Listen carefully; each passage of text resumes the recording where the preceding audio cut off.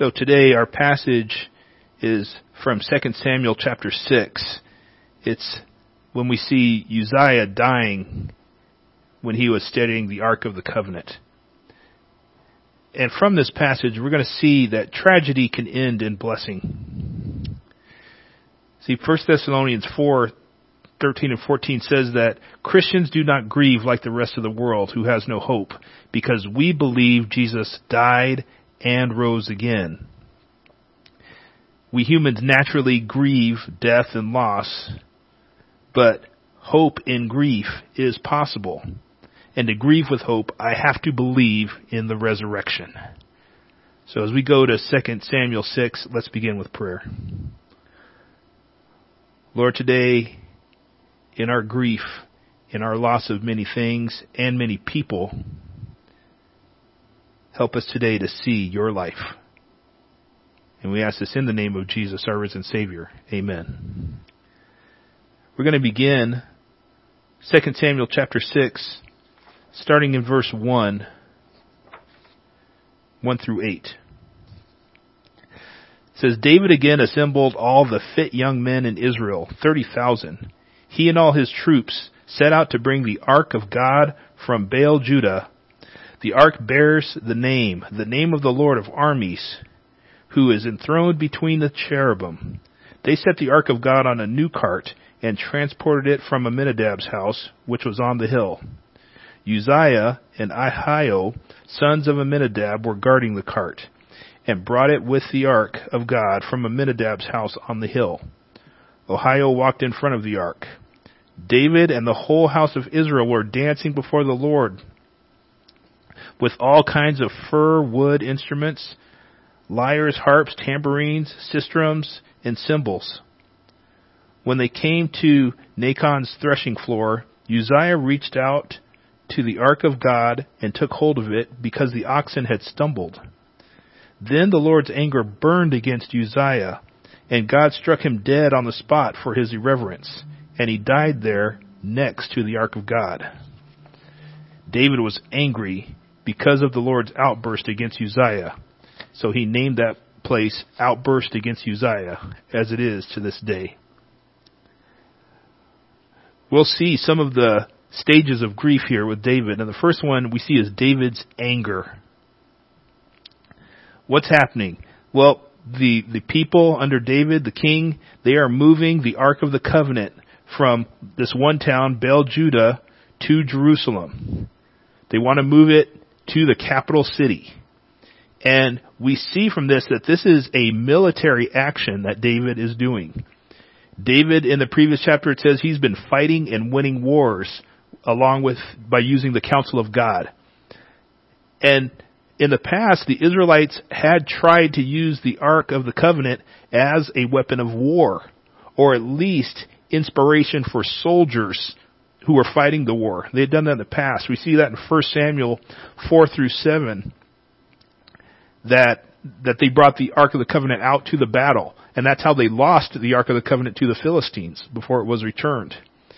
And even in their names of the Ark of the Covenant, one of the names is that it is the Ark that bears the name of the Lord of armies. So they are doing this as a military thing. The people moving the Ark, it's 30,000 fit young men of Israel. It's all of David's troops, it says. We don't hear about any priests or anything like that. This is the army that is moving the Ark of the Covenant. And they're using a cart. Now, carts had been used before. The Ark of the Covenant had come from the Philistines on a cart to Beth-Shemesh. The Philistines didn't know the proper way to carry the ark, which was Levites were supposed to carry the ark with poles. But because they were getting pestilence, the Philistines were getting pestilence from having the ark in their midst, they just put it on a cart and let it go away. So when it got to Beth-Shemesh, the people looked inside the Ark of the Covenant and they died. And so they wanted to get rid of it, so they kept it on the cart and sent it to another city, Kirjath Jearim. That's to Aminadab's house, where it sat until David came to get it this day. And it was at Aminadab's house for 20 years. Now, we don't know what Aminadab exactly did with it, but it may have still been sitting on that same cart. Now, they may have not put on a cart. I don't know how long carts would last, but they make a point of saying in 2 Samuel 6 that they put it onto a new cart. So it's not on the same cart that the Philistines put it on. It's moved from wherever it was, whether it was on that old cart or somewhere else. They put it on a brand new cart. And as I said before, Levites were supposed to carry the ark with poles, not soldiers using a cart. It was in the law of how the Ark of the Covenant was supposed to be carried. So tell me this. Now, we think about this. You don't have to tell me, of course. We know the ark was put onto a new cart. We also know that all the people that are described there are military people, not priestly people. So how did the ark get from its old resting place onto this new cart? The text doesn't tell us, but the text is specific that the Ark of the Covenant was moved onto a new cart, and the only people there are David's troops.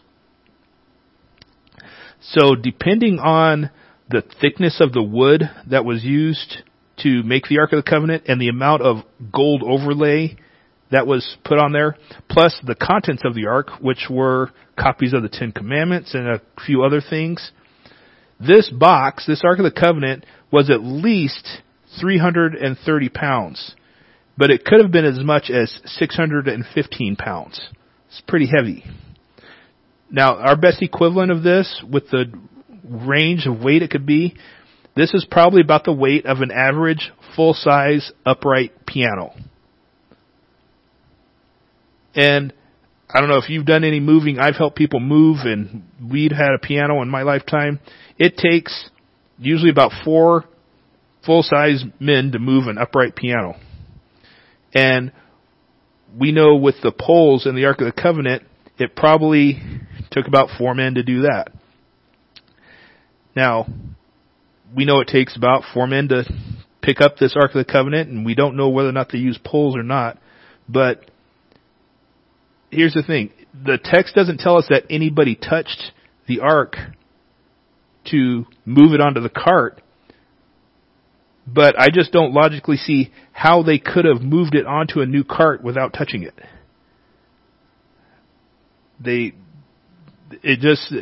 Because later on when they move the cart, it specifically tells us the priests moved the cart. They picked it up with poles.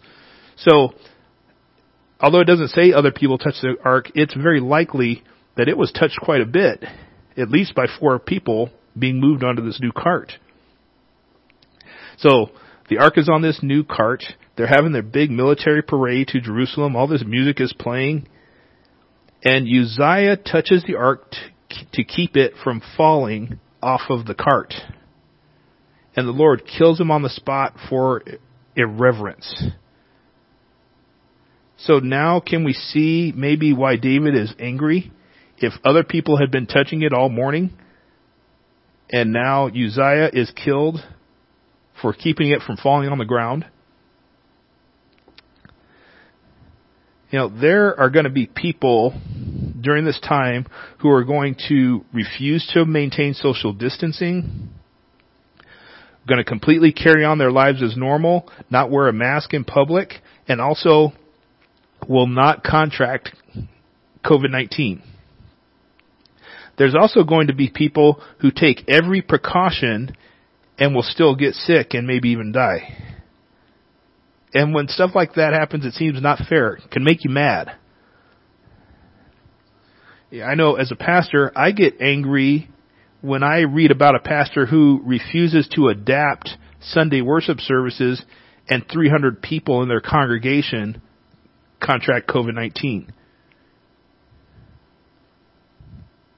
You know, so when we look at these things where some people do things right and still get in trouble, or some people do things wrong and they skate by, you know, how can tragedy turn into a blessing? How can it end in a blessing? Well, let's think outside of coronavirus.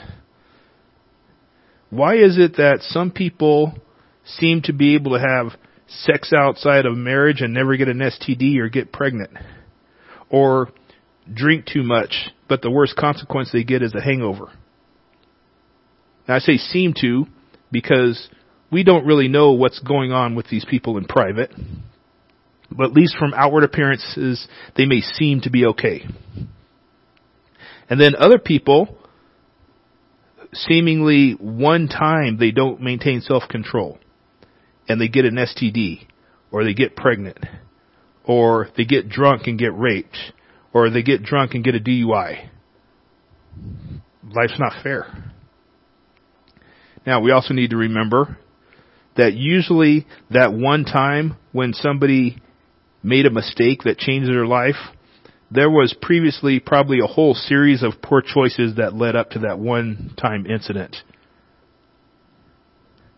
We put the Ark of the Covenant on the new cart long before we have to steady the ark from falling off the cart. So maybe David's wondering, why didn't God kill the first man that touched the ark in the first place? Or the second, or the third, or the fourth?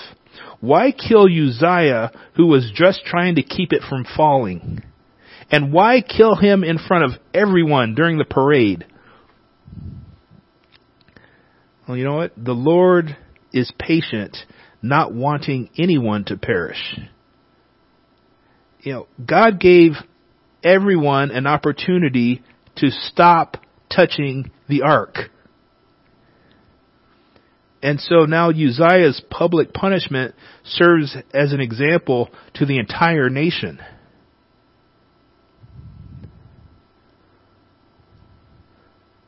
Now, I don't need to put myself out there for people as an example of what not to do. It would be much more beneficial for me to put myself as an example of out there of doing right, doing what God says is right, even if it makes my plans more complicated. Just as David's plans would have to be more complicated if he was going to move the ark in the right way. Even if what I need to do, would make me angry and frustrated. So David's angry. Why did this happen? It's perfectly reasonable to get angry when confronted with death and sickness and restrictions. In fact, anger is the second stage of grief. And anger naturally leads to the next stages of bargaining and then depression, which both of those in David expresses itself as fear.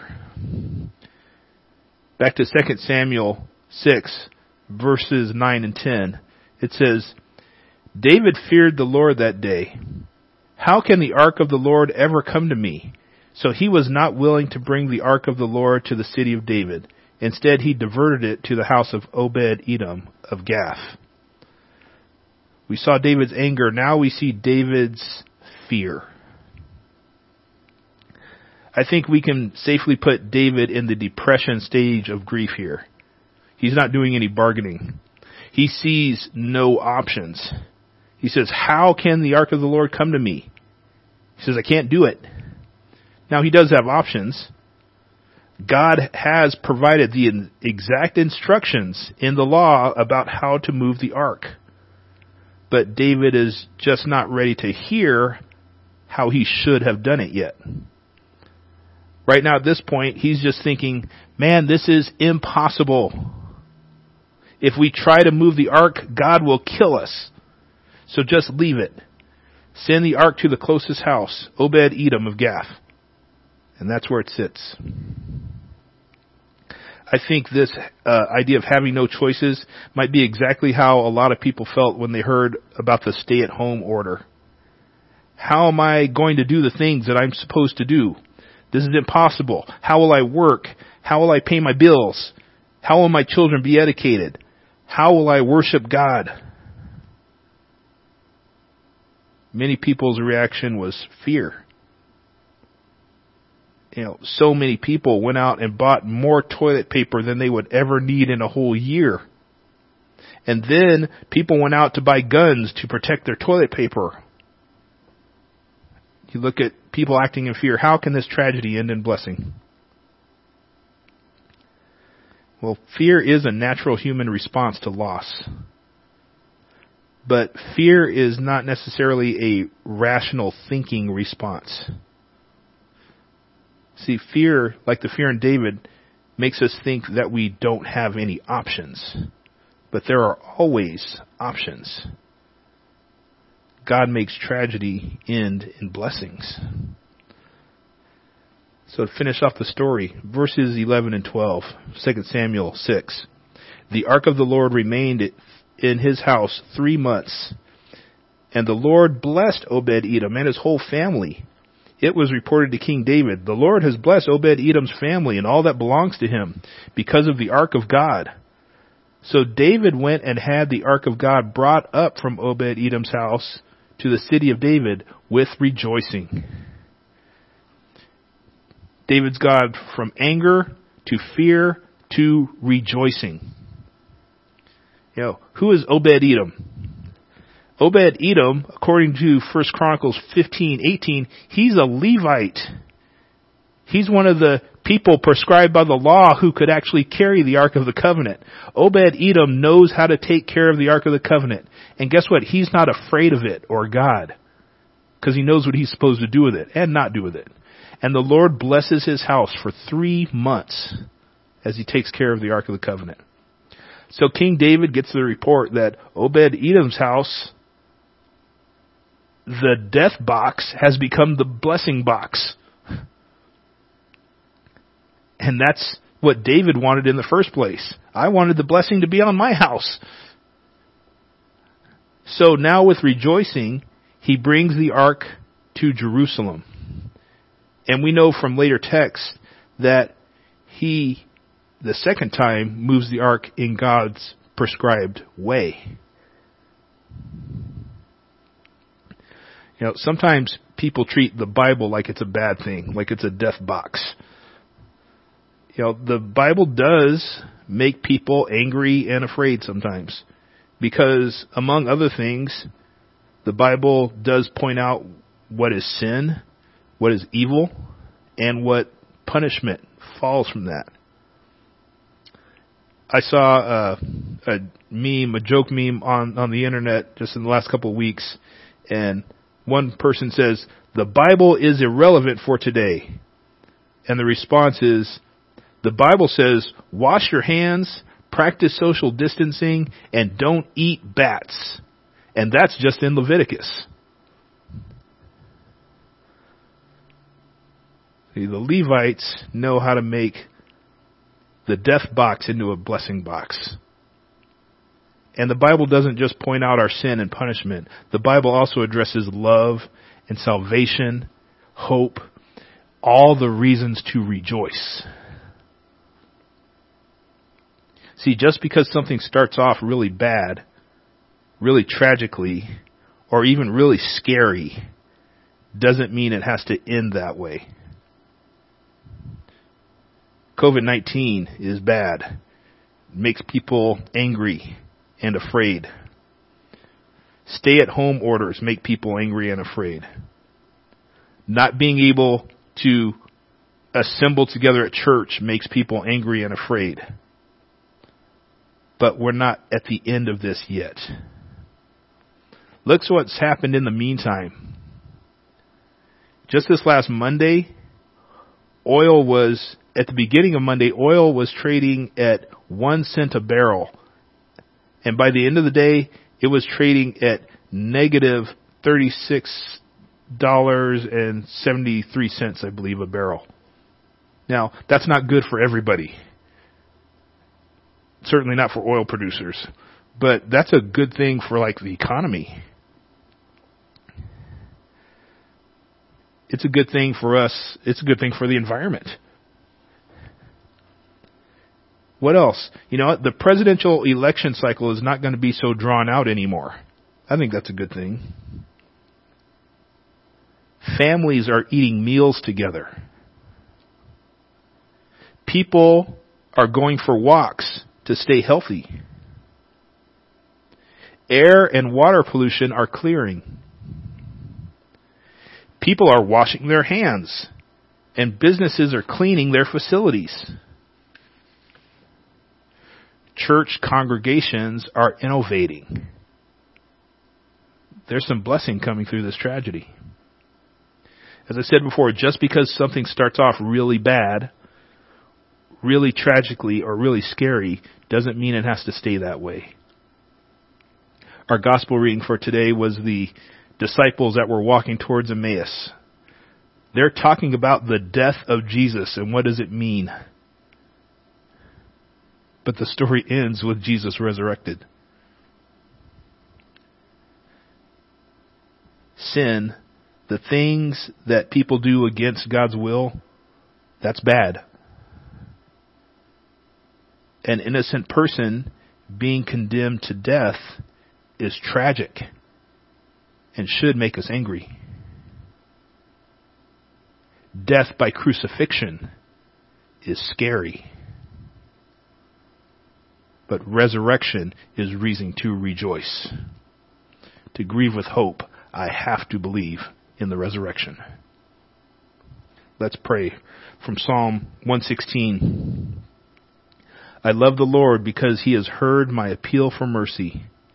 Because he has turned his ear to me, I will call out to him as long as I live. The ropes of death were wrapped around me, and the torments of the grave overcame me. I encountered trouble and sorrow. I believed even when I said, I am severely oppressed. In my alarm I said, everyone is a liar.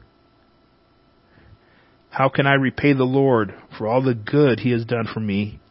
I will take the cup of salvation and call upon the name of the Lord. Lord, today we call upon your name. Turn our tragedy into rejoicing. Take away our fear. We ask this in your name. Amen.